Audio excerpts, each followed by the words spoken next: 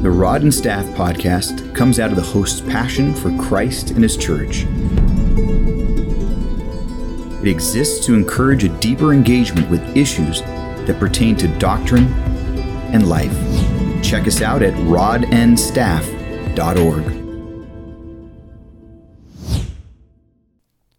Welcome to the Rod and Staff podcast. I'm your host, Roger, along with my co-host, Jason, and we are back for another episode that we're going to go back into the confession that we've been going through. It's going to take us about 20 years to get through, but before it's not a bad thing, Roger. No, it's not. Before we get into the confession, though, as we usually do, ask each other some questions just to throw us off or throw each other off. I'm not going to do that today. This is going to be more of a question for our regular listeners to just get an update on how things have been going since the church has combined and we're beginning the official merger process, but we have already started the physical merge where we united a few weeks ago at the church. So how are you feeling? From what you thought it was going to be that first time preaching in front of this combined congregation, what are your thoughts of how it's been? It has been really exciting, to be honest. It's been exciting. It's been fun. In some ways, I would like to use the word seamless in terms of the transition, feeling really comfortable with the whole combined body, the leadership. It's been great getting to know people, get to understand kind of the background and the history to the church that we were able to combine together with. It's been really wonderful. Even one of their older retired pastors came back and got a chance to meet him and get to know him a bit. So it's just been a really great transition thus far. I'm sure challenges will come, and there's no doubt, but there's been a great unity with the leadership and it's been great so far. I don't know. How about you? You've been, from a different perspective, seeing all this stuff. Yeah. The first week we merged, I wasn't in the main service, so I didn't get to hear the first sermon and see how that went. I was in the Sunday school, which was totally fine. But yeah, I think being in a church building compared to what we were in is so different from the singing, where you can hear all of us singing. It changes the worship from when we just hear the band and we can't hear each other. So that experience has been really good. And because we have pretty much the same order for the most part, just adding in different people, it was smooth transition.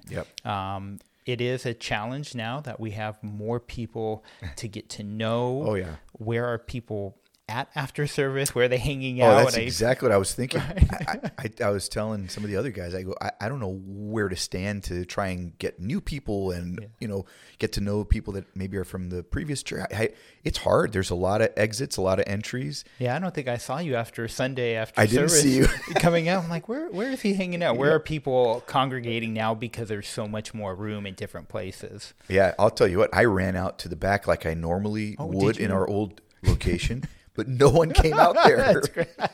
So I said, this is a mistake, Well, you had two doors, so now they have a choice. They don't have to. They can avoid me. They can avoid you if they don't want to say, great sermon, Pastor, and have to lie to you if it wasn't. So that's good to know. Wait, does that mean that if they do come and say that, it's more meaningful now? That affirms your sermon, whether it was good or not. Okay, excellent. So you can change it the next week if it was really bad.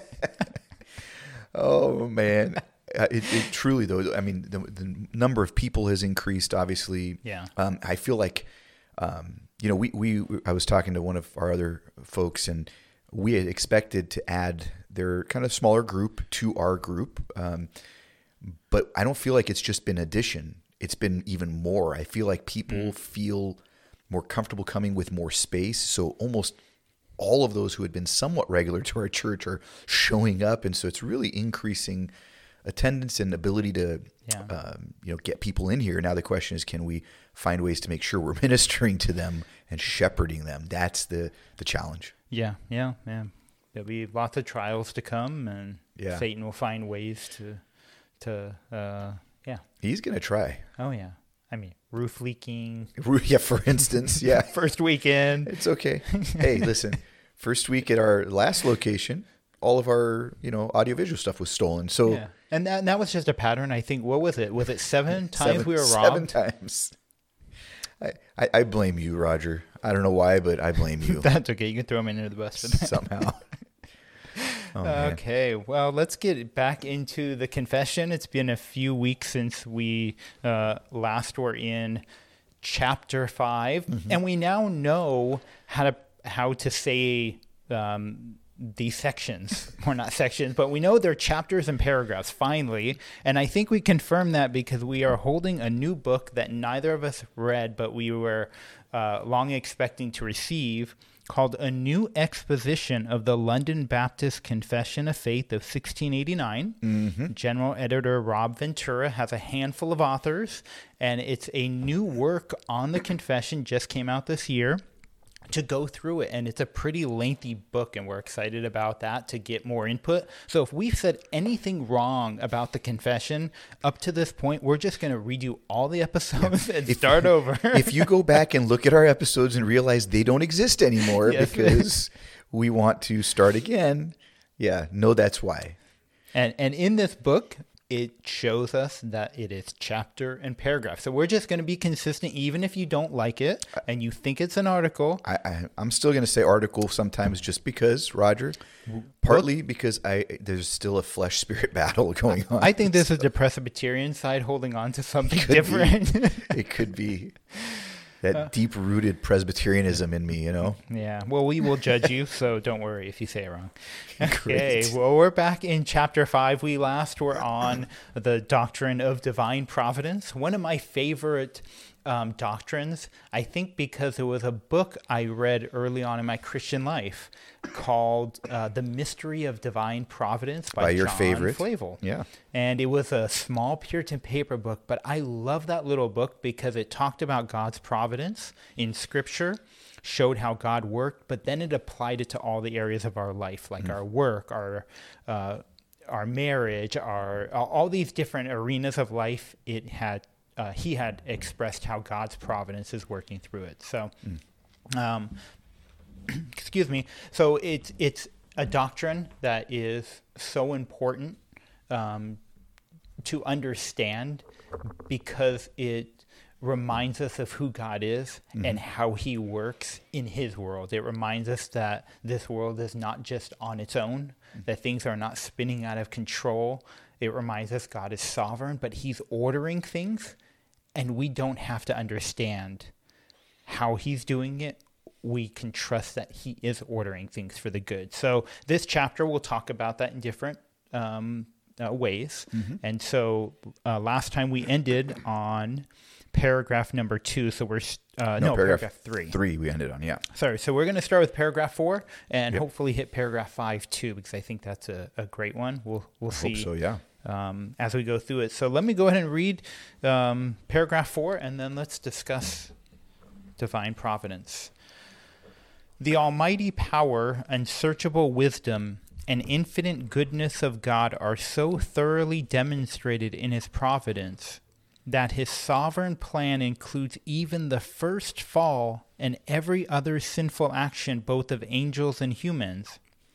God's providence over sinful actions does not occur by simple permission. Instead, God most wisely and powerfully limits and in other ways arranges and governs sinful actions. Through a complex arrangement of methods, he governs sinful actions to accomplish his perfectly holy purposes. Yet he does this in such a way that the sinfulness of their acts arises only from the creatures and not from God. Because God is altogether holy and righteous, he can neither originate nor approve of sin.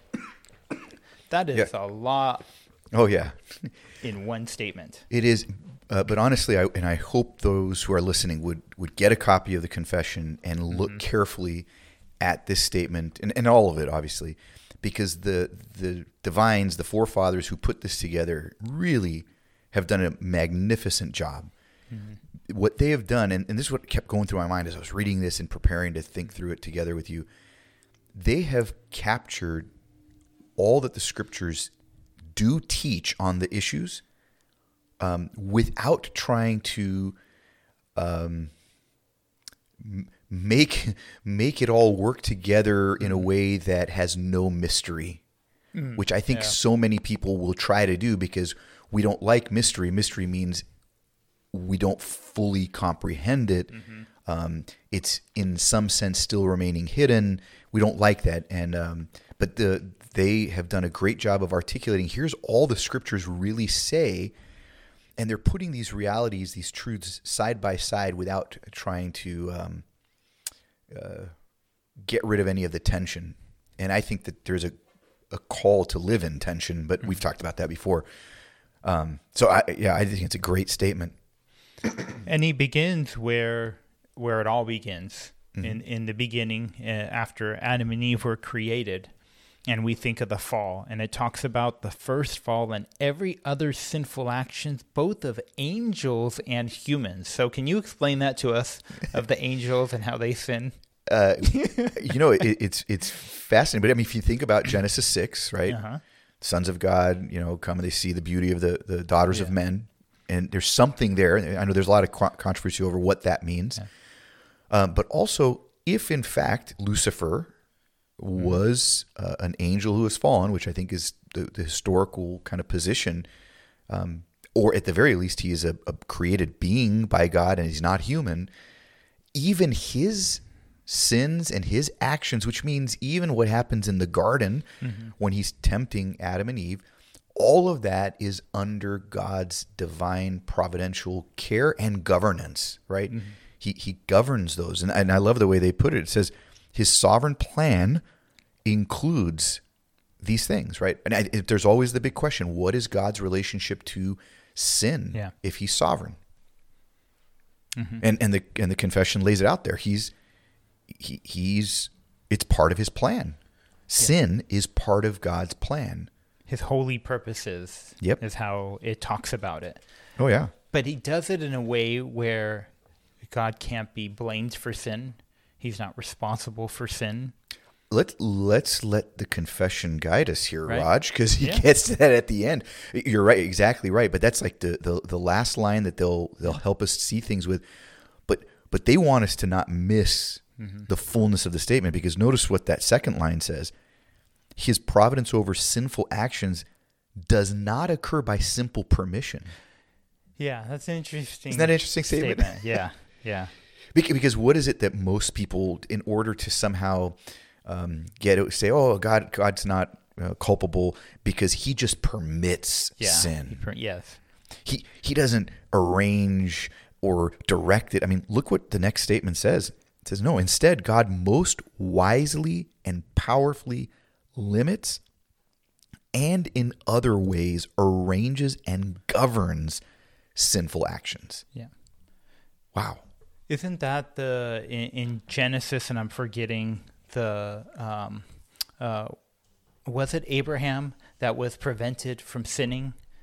Or not Abraham. Who was it where it talks about how he had went before the king and he was prevented from actually committing a sinful action because God had intervened in that situation. You're thinking remember? You're thinking of the I don't remember his name, but the one who Abraham was basically sinning against, right? The king, or right? Yes, correct. Yeah.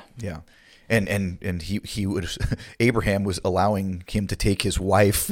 Yes. And this guy was going to be with his wife, and thankfully the Lord prevented that. Yeah. And in governing, that just made me think when it talks about governing sinful actions, that he's even over all of that. Oh, what about the other one? And I want to make sure I note where it's found. But 2 Samuel 24:1 and 1 Chronicles 21:1. Okay, these are two different accounts of the same event. Yeah. In one of them, it says that God caused David to go take a census. Oh, yes. And the other account, it says the devil, Satan, caused David to go take a census. Right? God has caused the very same thing, has caused and governed and arranged the same thing that we know is a sinful action on David's part, but not on God's part. We'll get to that in a minute. But look, it's not just that he permits it.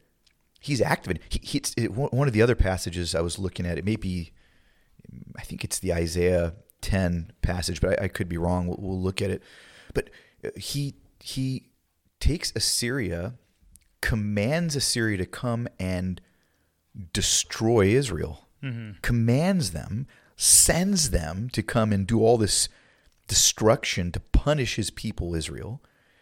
And then he turns around and he punishes Assyria for its arrogance and having done those things out of arrogance against Israel.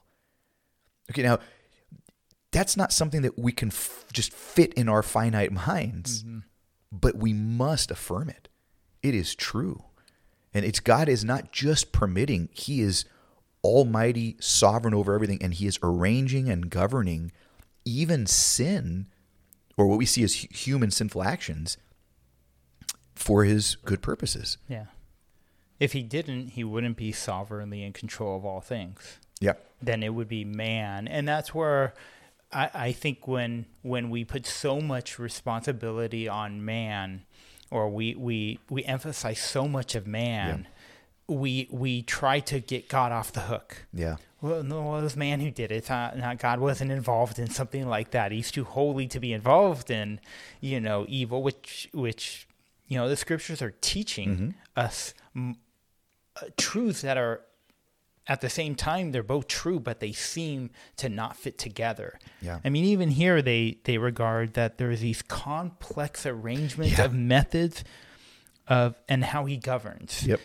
How could we put all that together? We're not God. We can't see all. Yeah. We don't have providence, divine providence. That's an attribute of God. We don't know how it all works together to really know all of the different ways something affects another. And just think about the comfort, though, that comes from this. If for the believer, if you think about the comfort of knowing that your heavenly Father is arranging and governing and directing all things in this perfect way, so that even something that looks awful and wretched and sinful or traumatic or all those things, including the cross, right, was not outside of his plan, but is, as Romans 8:28 promises, used for good. Yeah.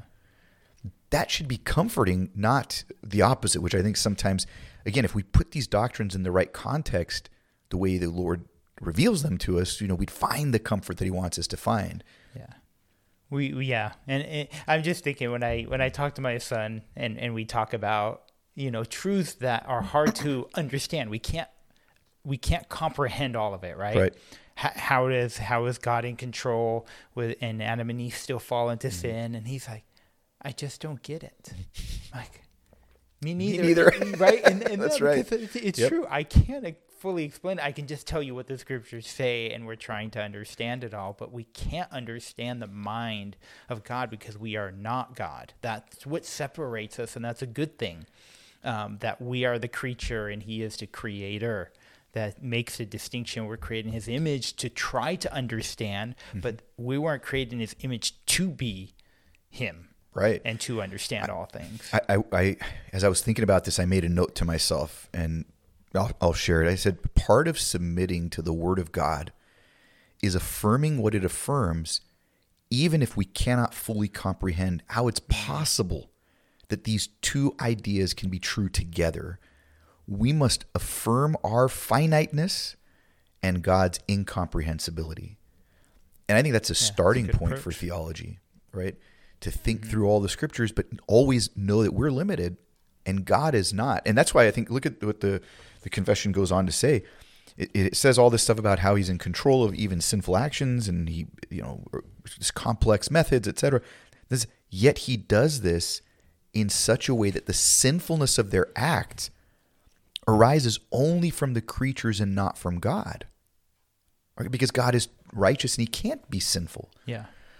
So how do we make sense of that? Well, look, when you think about even, I know it alludes to Genesis 50:20, which we always talk about.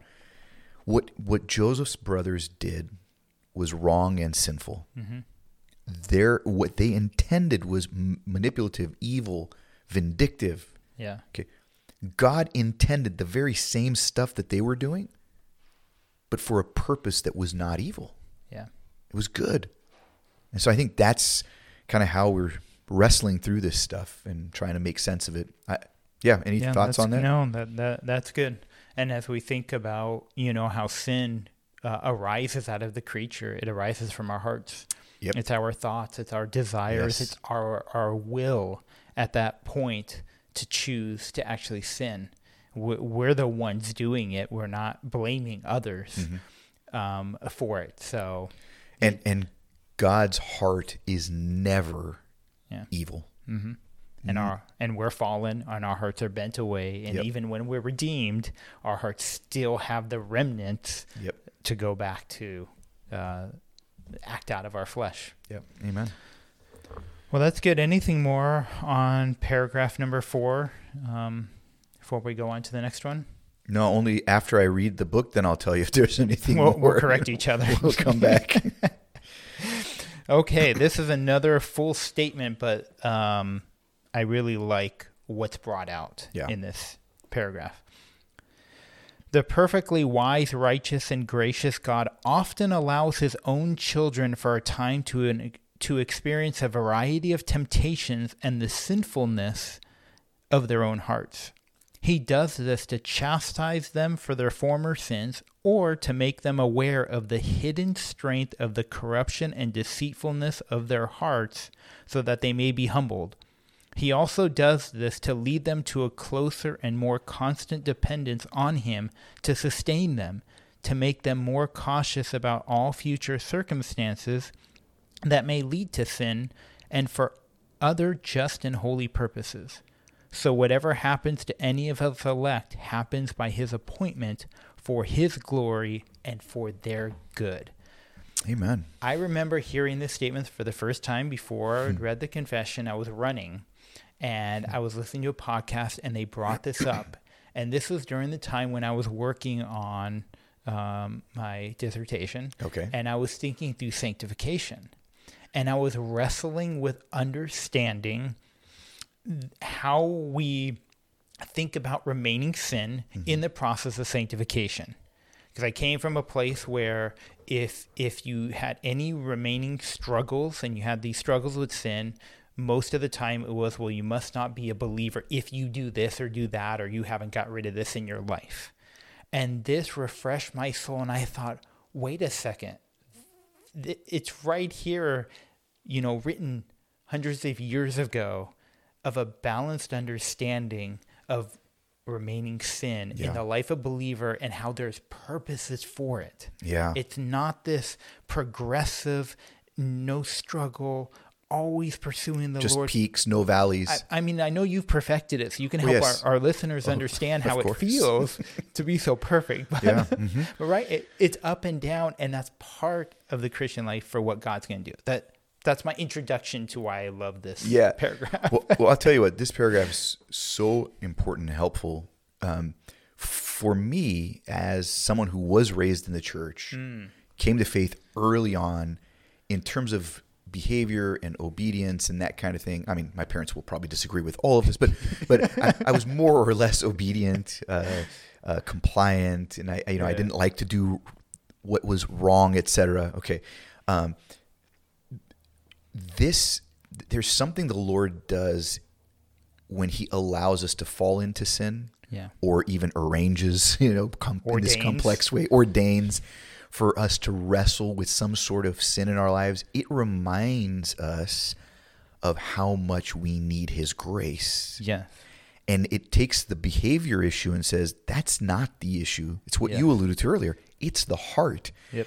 And, because of when you're raised in a certain moral kind of context, that morality becomes habitual in some ways. It's not it could just be behavior, not a real heartfelt desire, right? Would you say that's pharisaical? Like when they talk about that for somebody who grows up in a Christian home, you become like a Pharisee because it's external, not done from the heart. I think that's a huge danger. Absolutely. And isn't that then become the danger when the Christian life is focused all on the externals and we're not looking at the heart, and we look clean on the outside, but on the inside we're not clean, and we have a false understanding of each other, and we don't understand our own struggles or another person's struggle, and we think, well, they're doing much better than I am because look how it looks on the outside. Well, it makes it, and you and I have talked about this, it makes it performative. Oh, yeah. Right? Perform for God. Perform for God. And if I just do these right actions, this right performance, then I'm okay. Yeah. If I don't chew gum in church, I don't cross my legs. For the women, I don't wear makeup, I don't go to movie theaters, et cetera, then I'm okay.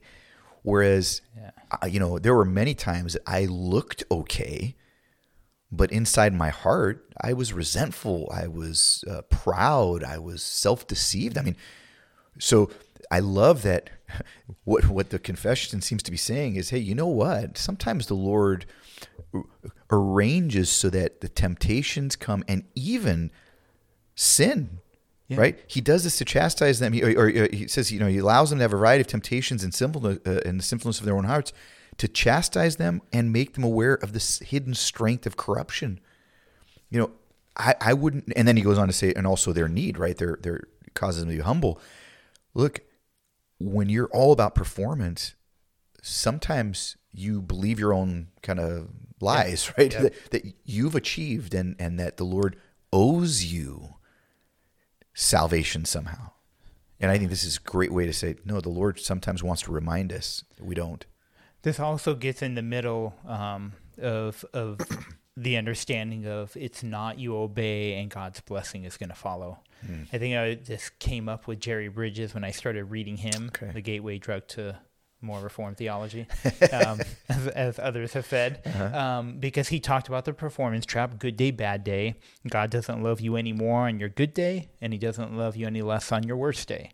But then what he brought into the argument too, and I forget which book this was in, but God's blessing is not dependent on your obedience. He blesses you because you're in Christ. Amen. And when we start to live this way, then we start to kind of get disordered in our thoughts of God owes me. I've done all this for you, God. How can this happen to somebody who's so faithful? Look, he's given his life over and they lost a child. Something terrible happened. Sure. Their house burned down. And these are real cases that happen. I mean, I was in seminary and I remember one of the seminary students died, and it happened recently. A seminary student just graduated, passed away. And you look and you think, but I'm faithful, Lord. You even in the Old Testament, if you obey, you'll be blessed. And we forget that that's, in the new covenant in Christ, we're blessed because we're in him and God chooses it. It's not directly related to how am I obeying him and performing. Let me turn that just a little bit. What defines blessing? Yes. Right? Yeah. In Christ, we have all spiritual blessings. Yes. Yeah. You preached about. Yeah. And I was thinking about that because what the confession is saying, that even those temptations that come and even the fall into sin that occurs is actually part of God graciously guiding us, right? To a cognizance of our need for him and a reliance on him. Yeah. Because that's where our life comes from. And they say in the confession that it kind of helps us from further sin. Yeah. Right? So I'm always suspicious when people don't have a category for remaining sin. Yeah. In a way that is not this, okay, we all fall into sin. It's the gravy kind of sins. Somebody lies. But I'm talking about the, our sinning and falling on your face. Yep. When you don't have the category for remaining sin, then you get into this kind of looking good on the outside. Everybody's okay. We're so focused on our faithfulness and our eyes are off Christ's faithfulness. And the statement here about how God allows it, ordains it, and has holy purposes in it. Exactly. And even talks about how we don't even know what those might be.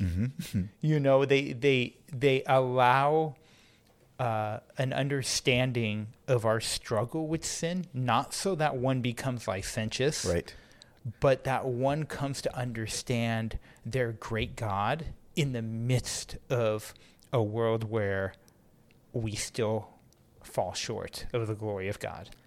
I can never remember the name of that song that our dear friend Onik leads almost every time he leads worship.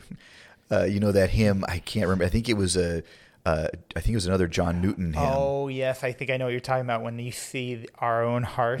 Yeah. Yes, and yes, I know. He's like, I wanted, grace and faith, deeper faith, and then he's like, he just made me more aware of my darkness and my, But in the end, the end result is that's how I show you and grow you, right? Yeah. That your need for me, that's where, when we are weak, then we're strong in Him. And one of the things that you have to do to not have a doctrine of remaining sin in your system is you have to redefine sin. And somehow pride, I think, is no longer a sin in that case. Self-righteousness somehow is not really a sin. You have to lower the demands of the law. Yep. To a level that you can keep. Yep. And then you put that on other people, and that becomes the standard for everybody else. Yep. And then the standard of faithfulness becomes this law that you can keep. And if you don't keep it, then you're not saved. Yep. It's easy. So just don't have a confession, and you won't have the category. That's what I have found. Yeah. Of my critique of those. And I've also found how much our eyes turn to man being faithful. We're just so focused on just be faithful and preaching be faithful. And where is Christ? Why aren't we talking about Him? Why aren't we thinking about Him? Yeah. And we're so focused on ourselves and comparing to each other. Yeah. And look, I'll be the first to say, I know what it's like to preach that. It's all your fault. It is. Yeah. I have found the Lord working on my heart and in my teaching and preaching over the years to show me how I had put too much emphasis on call to response and obedience and all those things rather than showing Christ and then showing that how through Christ we can respond and grow and all those things. Yeah. I mean, could you ever be more encouraged by somebody who's just obeying or somebody who you didn't even tell them what to do, but the Lord impressed it on their heart and they come to you and they live out their life motivated by gratitude, motivated by His goodness and kindness rather than motivated by fear, guilt, shame, the law. Yeah. Lord, be merciful to me. Lord, be merciful to me. And then out of that, I want to serve you. Yeah. Not, look at me. Thank you that I'm not like one of these other guys. Yeah. Well, let's end with this last statement from the paragraph. So whatever happens to any of His elect happens by His appointment for His glory and for their good. I always wonder where that statement came from. Bridget stole it from the confession. Oh, okay. People, you'll hear it in many different books, but for God's glory and our good Amen. Are not competing. They occur at the same time in all things that He appoints. So Amen. Divine Providence is chapter 5. We have 2 more paragraphs to go. Mm-hmm. We won't get to them today. We'll pick them up in another episode. But we hope you enjoy listening to our thoughts on the confession. Any feedback, questions, feel free to send it to us. feedback@rodandstaff.org. Any complaints at Pastor Jason? He has a new email address. So I should share that, right? At the new church? No. But we hope you enjoy these episodes and that you'll join us again next time. If you enjoyed this episode of the Rod and Staff podcast, please subscribe and share with others.